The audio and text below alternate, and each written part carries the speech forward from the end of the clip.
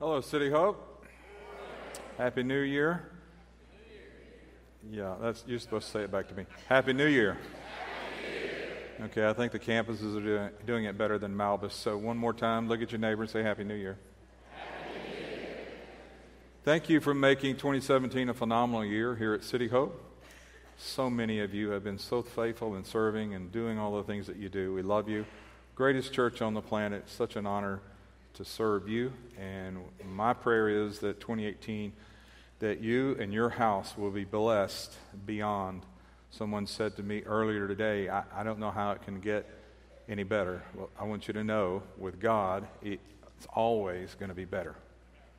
And that's what you have to look forward to, is a better 18 than a 17. Before I get into the message, I do want to share with you, typically around the 7th or 8th of January, we start a Daniel fast. We've been doing this for 19 years, and we're going to do it again, but this year we're going to start it on February 5th. I'm tired of competing with bowl games and all that, but no, not really.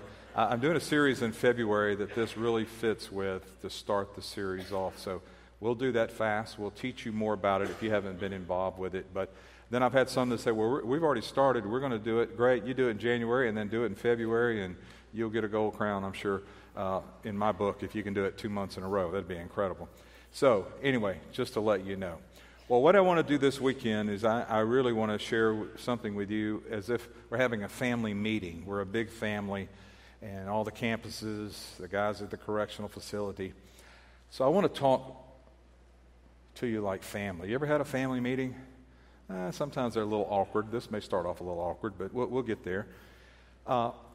As I look back at defining moments from time to time, I don't realize I'm even in one until I look back later. Sometimes we look at consequences we're in and think, man, if I could do that over again, I would change my response. To God, that's a victory in our life. If you grow in wisdom from life's experiences, God counts that successful. What happens inside a defining moment is the work of God. That's what makes it defining. Inside of our defining moments, God is orchestrating our circumstances. He's moving pieces of furniture around, if you will, in order to bring us to a point to make a decision. And then God watches the way we make our decisions. The writer of Proverbs said in 16:26, the appetite of laborers works for them. Their hunger drives them on. Every decision you and I make is fueled really by a hunger. Even sports or golf or fishing, a new car, a new job, and even a New Year's resolution, which, by the way, only 8% of those are accomplished. What drives every decision we make is a hunger for something, and God wants wisdom to temper that desire. Inside of those decisions, God's trying to get us to take our attention off the temporary business only and put it on eternal things. He's trying to get our attention off of all physical things so we can see spiritual things. Now, normally we look at our spiritual lives through our eyes of understanding. That's how the Bible defines it, our eyes of understanding. But it would be like, you know, if you could imagine, what would it be like? Or what would it reveal to us if we could see spiritual life through God's eyes? Many of you listening to me, you have such a heart and passion for the Lord, and through the years, you've sought Him, and you've had a sincere desire, a hunger to get closer to Him. To only have that desire frustrated because you didn't arrive at the place you long to be with the Lord. Something happens, and we end up in a cycle. Today I want to expose and show you how to break the cycle. So how does the cycle begin? Well, first we all started out motivated as believers. Remember when you were first saved? The love for God was so powerful. The grace you experienced, you couldn't understand it, you couldn't explain it. The hunger, the desire you had to be like Jesus was your primary motivation. And to you, grace was still amazing, and you had this wonderful joy. You have this heart and passion for Christ, and you're truly motivated and hungry for God. But is that just a memory today? You know, Jesus warns one of the churches about moving away from that first love. to the Ephesians, he said, you're sound in doctrine, you're zealous in good works, but the love you had for me, you left that love. It didn't say you lost it, it said you left it. For some, maybe it's been a long time since you've been motivated or hungry to know God more. But is there any goal or pursuit higher than that? We've all been motivated to be like Christ at one time. So the cycle begins there. And then we begin to receive information. Yes, information. We provide information. It's part of discipleship and teaching and preaching and knowing the truth and the Word of God. So we teach people information to grow people. The problem starts easily because when we get information, it starts in the cognitive mind, the intellect, or as the Bible calls it, the eyes of our understanding. It doesn't start in the heart. It starts in the eyes of our understanding in our mind. So a pastor comes and teaches, and yes, there's the information. This is what you need in order to change, to grow, and experience intimacy with God. But the mistaken ideal here is that right information will bring change. Right information will bring change, but that's not necessarily true. If just information will facilitate change, then people wouldn't smoke. We would watch what we eat. Yeah, but Pastor, see, some of you think like this. Pastor, if information doesn't change, isn't your sermon today full of information? Yes. And I'll come back and I'll qualify something about the type of information and how it will lead us to change. Information in itself sometimes can become an idol almost. If we get the right plan, if we get the right method, if we get the right book, if we follow the right person, if we get the right understanding, that facilitates change in my life. And then we start the cycle with determination. People now have information, they're motivated, they have a strategy to begin to go to work, determined to make things change. And at this point, some change begins to occur. But you have to have the determination. Without it, no attempt will be made to apply the information. It's kind of like if you bought a memory course book at your home and you forgot where you put it, and you can't read the information, your memory's not going to improve. At this time of the year, this is the last day of the year, we find some people starting the cycle of motivation, looking for new information to get motivated and determined to go into the new year and change something. Their health, their weight, their marriage. But my question for City Hope, are you hungry for change in your relationship with God? And then the cycle, it continues with alienation. Alienation, yes, it begins to take place even though I'm committed to change. I'm working hard to change. I want to grow. I'm wanting something to take place in my life spiritually different.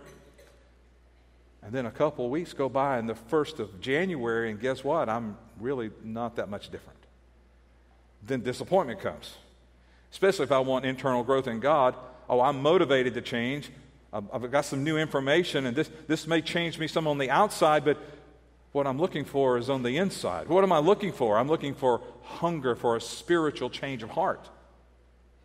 A hunger for a spiritual change of heart. And then after we're looking for that, yet we're not seeing that.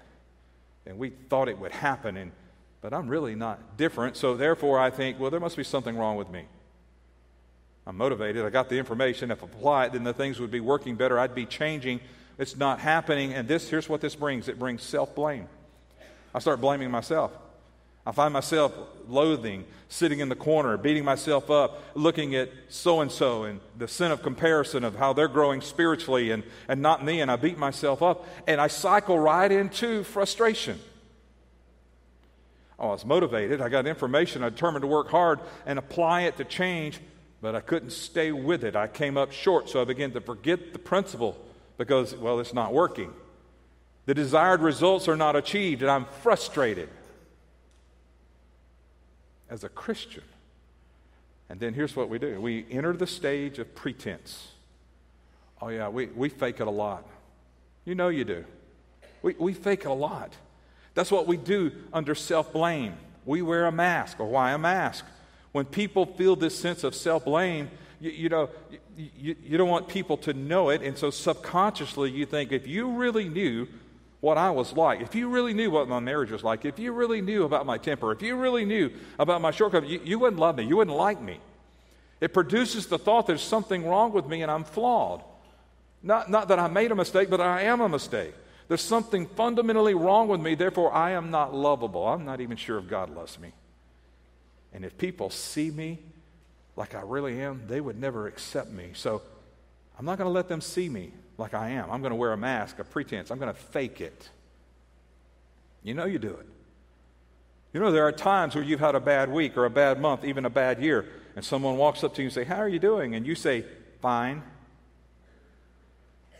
Really? Christmas is over. You're looking a new year in the face, and that means I really want to change something, and I've tried this every year to change something, and it doesn't want to work, and so I'm not going to deal with it anymore, so yeah, I'm fine. Really? See, God knows how you really are. But we fake it on the outside and on the inside. We're frustrated with our spiritual lives because we've been in a cycle. At this place now we plateau and nothing is happening. We're sitting there and licking our wounds, if you will, and begin our cycle again. In a couple weeks, in 3 weeks. In this place, nothing's going on. No progress, just waiting. Christmas is over. Here comes the new year. Maybe I'll get motivated again. Maybe if Pastor will give some information in the sermon. I tried it last year, but it didn't work. Maybe this year it'll work. Ever been there before? I have. And every time you make the cycle, you pick up speed and intensity, but you're not going anywhere. It's like sitting on a spin bike. There's a purpose for it, you're exercising, but you're not going anywhere. You're stationary. Each time, you're more frantic to find the best information, more painstaking to find fresh information, and more determined to work harder with each cycle in order to make it work this time. But every time, frustration begins to pile up, and it gets to the point where it defies expression, and frustration becomes almost a constant companion, and we can't explain it. It's just an inward frustration, and then somewhere along the line, the cycle of frustration becomes malignant and becomes disillusionment. And then we start to think, does it really work? This Christianity thing? I mean, reading the Bible, black ink on white paper, prayers that go up to the ceiling. I mean, does it really work? I've tried everything, and now I second guess everything, and that produces a real skeptic. Yeah, Christians can be skeptics. And eventually, it will give way to full-blown cynicism. So the cycle must be broken. And here's why. Listen, this is very important. After following this cycle over and over again in your Christian life, you eventually have a loss of vision. Vision? Yeah, you see, vision is the original thing that motivated your heart for Christ. Your passion for Christ becomes lost, and now you have a sense of futility, and change is beyond your grasp, and I can't reach the place God desires for me. And where there is no hope for the future, there's no power for the present. And if there is no hope for ever obtaining this spiritual place, then why even bother? Listen, loss of vision produces loss of function. And if you see the Christian life as just a frustrating life that ends in futility, then why bother to cycle again? Why bother to read your Bible? Why bother to pray, to fast, to tithe, to give, to serve, to grow? Why bother to even go to church? The results are going to be the same. That's the thinking of a skeptic. I've talked to many of them. And when you talk to, that's the thinking of a skeptic, but the voice of a skeptic is a voice of disillusionment. And that's what's talking. Because, see, I don't want you to know, therefore I wear a mask and I withdraw from you and even God. And we've become experts in wearing a mask, and on the inside we're dying spiritually. Are you there today on the last day of the year? And yes, I gave you more information, but it's not just in the information. It's at this point in the cycle that we do one of two things. One, we repeat the cycle, or two, we resign. Not from your job, not from your marriage, not from growing. No more cycles on the track of spiritual frustration. I resign to the cycle, and now I don't know what to do. I'll just seek God's help. Most of us at the beginning of a new year think about the past year, and we want the new year to be better. We want some things to change. And we know really the only way it's possible is by being closer to God. And that's one of the reasons we're going to have a fast, to get closer to God. Fast is not about a diet. Fast is to get me in a place to get closer to God. I don't know if you've ever heard this statement, but Francis Schaeffer made this statement. Life consists of two levels of living, like a two-story house. Here's how I see it. Living on the first level is life in the real world, life on the earth, humanity, created things. This is where most of us live, on the first floor. And guess what? We grew up, we went to school, we got an education, we got a job, we got work, we got married, we have a family, we raise a family. That's first floor living. But then second floor living consists of eternal things. The Holy Spirit, Jesus, God the Father. It consists of those eternal things. So for a person to be filled their hunger with hunger, they have to learn the balancing act of living on both floors. And when you do that, you're given access to a little bit of heaven that comes to earth in your house, this house. See, second floor living is like inhaling. There's a hunger for a relationship with God. Inhaling through the Word, inhaling through worship, inhaling through prayer. First floor living is like exhaling. And that's where we get things done. That's where the rubber meets the road. That's where we go. But it doesn't have life change there. It doesn't come. And a lot of us don't know about second floor living, so there's the problem. And we become so preoccupied with first floor living, and we think that's all there is to it. It's all about this first floor. First floor living is exhaling. And that prevents us from finding and climbing the stairs to the second floor, inhaling. And then on the first floor, we got all this stuff on the first floor. And the stuff's not necessarily bad in itself. There's stuff that we need, and there's stuff that we want, but the stuff we want, sometimes it creates a desire in us that we want more and more and excel more and push more, and we go beyond the limits, and then life becomes frustrated because we don't have a clear perspective. The problem is we try to make the first floor work, and we forget there's another whole level to our life. Oh, but we do our token stuff. We attend church sometimes. We give a little sometimes. We wink at the Word, the Bible. We even think of praying. Sometimes we even tell God we love Him. But do we ever just bear down in hunger to go for more of God? What would that be like? It would be like moving to the second floor. Remember, in the natural, you have to inhale and exhale. If I only inhale first floor living, then I am earthly. I'm an earthly being, humanity. The only way to get balance is to have a lifestyle that rotates around the second floor. So we can't live on the second floor all the time because there's a real world out there. And there are people who want to live in that spiritual second floor all the time, and they're weird. They're strange because it's not normal. God didn't put you here. When you get to heaven, you'll live in that world all the time. Here, there is a natural world. You're going to go to work. You've got bills to pay. You've got kids to raise. All of that's the real world. But I can't do what I'm supposed to do if I only stay on the first floor. And when you visit the second floor and Jesus is at your side, here's what happens. You are introduced and you experience an intimate relationship with God the Father. So how do I access the second floor? Well, it's not through the cycle, I promise you that. We have to take the stairs. The Bible says our steps are ordered of the Lord. We have to take the stairs. So let me show you the steps of the stairs. Here they are. First one, step one, resignation of the heart. Finally convinced the cycle will never bring transformation or change that you're wanting.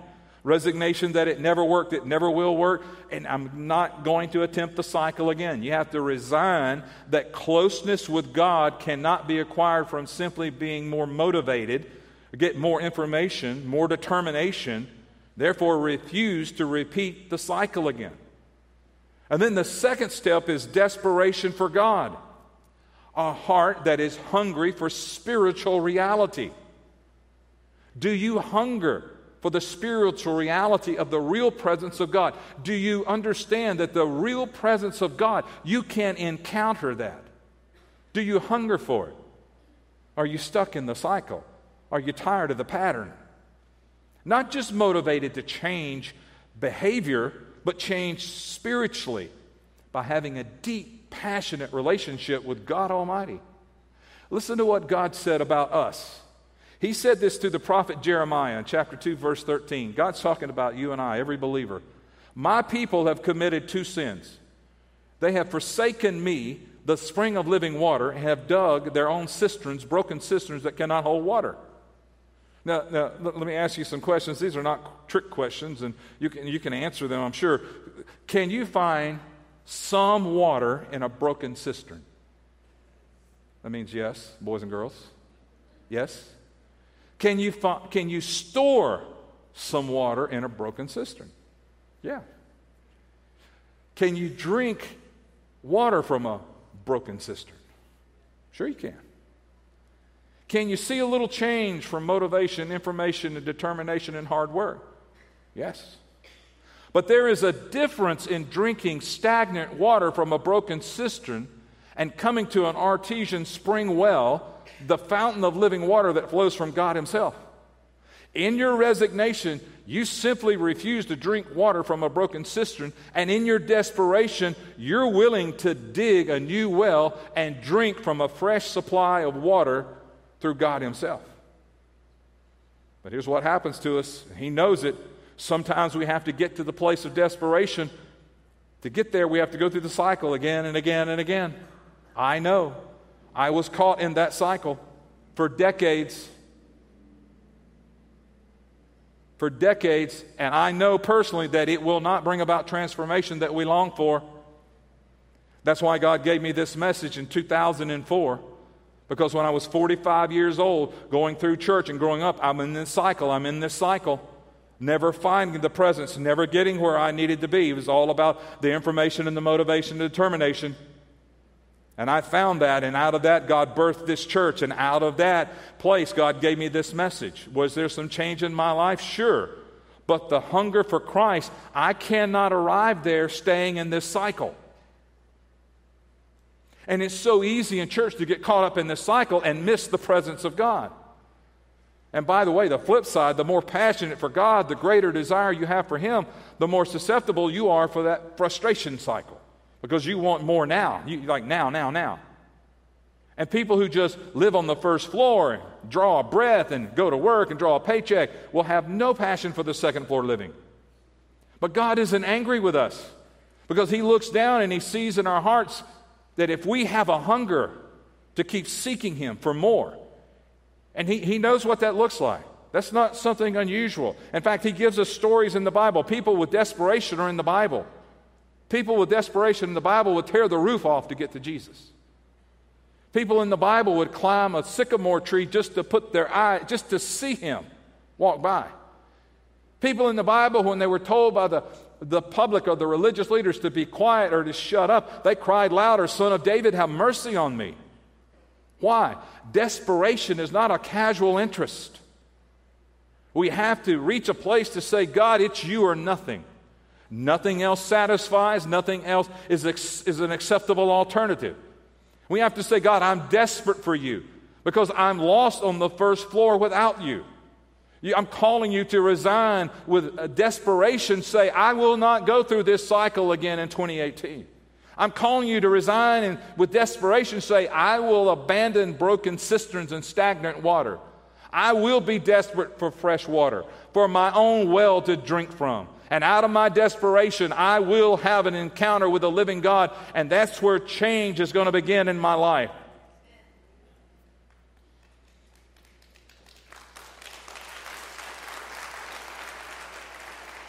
The problem, though, is that desperation is not a word that describes most Christians in their desire to know God.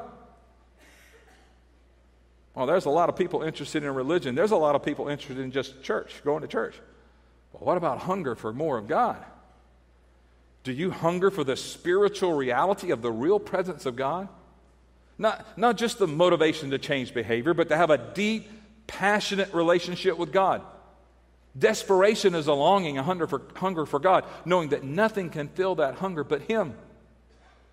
So we found the stairs to go up to the second floor. The first step is resignation. The second step is desperation. Here's the third one. Inspiration of His presence. Now God becomes real. You can experience the real presence that comes from the Holy Spirit. So now, with inspiration, I'm inspired to take the next step. And that's illumination on the second floor. There's illumination. Well, how does illumination take place? I'll show you three quick ways. First is silence and solitude. Everything in your life and your world is the enemy of silence and solitude. If you have silence and solitude, it has to be on purpose. You had to make room for it. It just simply will not happen. I don't know if you've ever read the Screwtape Letters by C.S. Lewis. I love it. But one of the little pieces in it, it says that there's a little demon being taught by a senior demon how to be a big demon. And this senior demon's name is Wormwood. And he tells the little demon this. He tells him that the goal of hell is to fill the earth with noise. Listen, our society is full of noise. In fact, the decibel meter gauge is broken. It's tapped out. If there is silence, some of us, we can't even stand that. We don't know what to do in silence because we're so prone to be busy and active and do this and listen to that. We know little of silence, therefore we know little of solitude. On the second floor, in the presence of God's Spirit, you will find silence and solitude. And the world may be spinning crazily out of control, but I'm telling you, on that second floor, in the presence of the living God, you'll find silence and you'll find solitude. Second thing that brings illumination is contemplative reading of Scripture. Maybe this year you forget reading your 3 chapters a day so you can say you read the Bible through, and that takes a lot of discipline. I understand that. But maybe God doesn't want you to read 3 chapters today. Maybe He wants you to spend 30 minutes reading over 3 verses and pondering that. Then maybe one day He wants you to read the book of John. Maybe one day the book of Romans. Just read slow. And listen, when you read the Bible, read out loud. Read it out loud. Here's why. When you read it, it's a personalization of the words of God. You're saying the words of God, of what God has said. When you're reading, ask the question, how would my life be different if what I just read became a personal truth in my life? We say, well, how can that happen? Because the inspired Word of God can become the engrafted Word of God, and that transforms my life from the inside out. Third way for illumination is listening prayer. Most of us do not listen. We go to God with a list of needs, and we do all the talking. If you look at the Lord's Prayer, the words I and me are not in there. Why? Prayer can't be a monologue. It has to be a dialogue. We have to have time to listen. Why not pray 10 minutes and then listen for 10 minutes? The problem is that most of us consider the listening a waste of time, so we never listen. You'll never know Him intimately until you make time to get still and listen, and then He'll talk to you, and then you'll receive illumination. Listen to me. Listen to me. The world cannot give you the insight and the illumination that God can. The systems of the world can't do it. Only God's Spirit can bring illumination and truth and show you the steps and the order and the plan that He wants for you. But if you stay caught up in busyness and going and just caught up and you never find this place of solitude and silence on the second floor, you're going to miss out on so many things. And then what happens is we run into roadblocks and we derail off the highway of life, and then we're looking and saying, what's going on? What did the devil do? And all this stuff, where we listen to God. He would have told us to turn before we got to that place. He'd given us a detour. He'd given us insight. You'll never know Him intimately until you make time to get still and listen.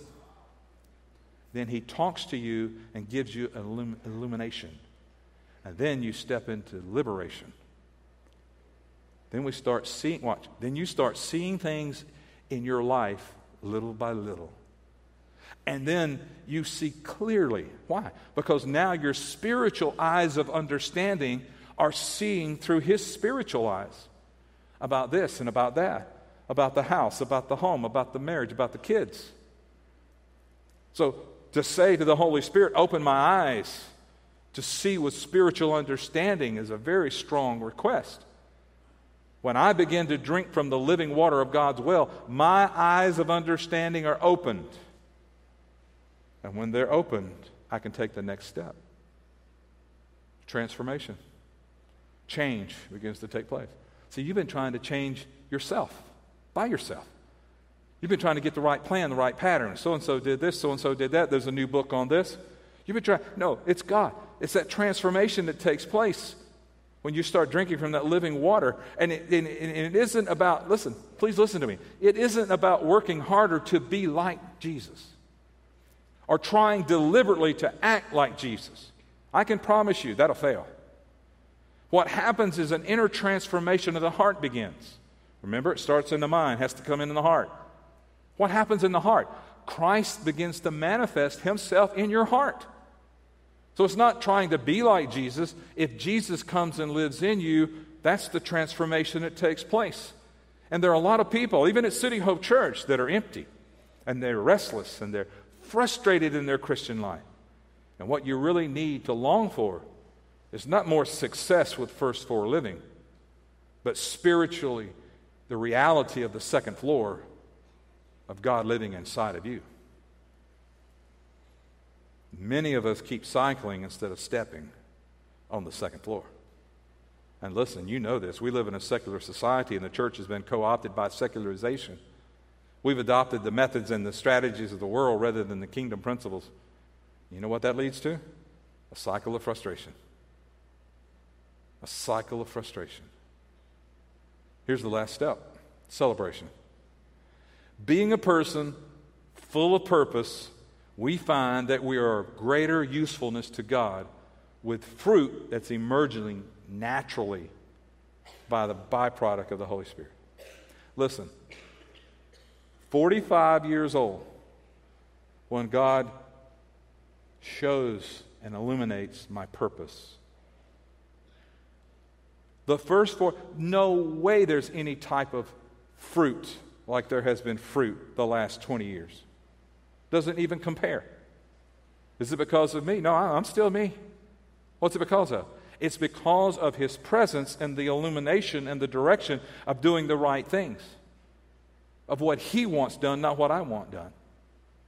Today, God is giving you something in this message, but unless you take it, and it doesn't matter how old you are, it doesn't matter how long you've been a Christian, if you don't take it and do something with it to break the cycle in your spiritual life, you will not see the transformation or the purpose you're to fulfill on this earth. And here's what that means, and what I've just said. That means the water you drink this year will be the same warm, stagnant water of a broken cistern that you drank last year. So my question to you, City Hope, are you hungry? Because you will only hunger for what you feed on. I want you to feed on the love and the mercy and the presence of the living God. I don't want you just going through the cycle, because I think there's so many people who have cycled out and they're done. And they're not interested in church. They're not interested in any of that because they've never caught the significance. Because the natural body is, okay, what's my motivation? And give me the information to do it now. And then let me be determined. And all these things that we naturally do. It's not that way with God. My hope and my prayer for you in this next year is that God blesses you. That word blessed, the original word means happy. I hope you have a happy new year. But I hope the whole year is blessed and happy. And I hope it starts from within. That it's not something that you look at that's in your hands, but it's something that's in your heart. Because if it's in your heart, then it's going to expand to those in your house and in your family. I want you blessed. I don't want you just focusing on trying to find the formula or the pattern or cycling out again. I want you to find the presence of God. I want you to know how comfortable it is to go to the second floor. I want you to know how powerful it is for the presence of the living God just to sit in your spirit and speak to you and love on you and nurture you and lift your head so that you can get through anything that comes your way.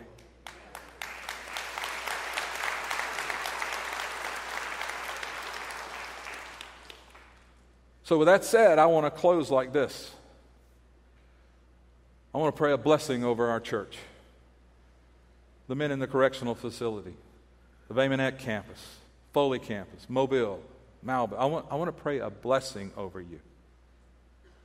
So if you will, and don't leave. Don't leave. You missed the blessing. Would you stand? All the campuses, would you stand?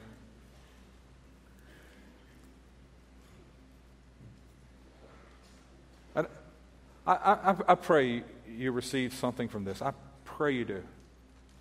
I pray God speaks to your heart. But now as your pastor, I want to pray a blessing over you and your house.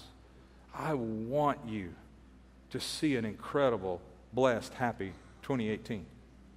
I don't want you burning out in a few weeks. I want to pray a blessing. Would you just put your hands out like you're going to catch something or hold something? City Hope family, as you enter a new year, may you be blessed with the promises of God that are yes and amen. May you be blessed with the assurance of God's grace and love, peace and protection in your life and on your family. May you be blessed with a spirit of expectancy to hear from God whenever you go to the second floor. May you be blessed with God's strength to live hungry and humble and separated for the life of God. May you be blessed with ears to hear and eyes to see, ears to hear your shepherd's voice accurately, and eyes to see the way in which he's leading you with discernment to follow. Be blessed with a spirit to pray and to listen. Be blessed in all that you put your hands to, so you can be faithful as a tither and always have more than enough to give to those that are in need in our world.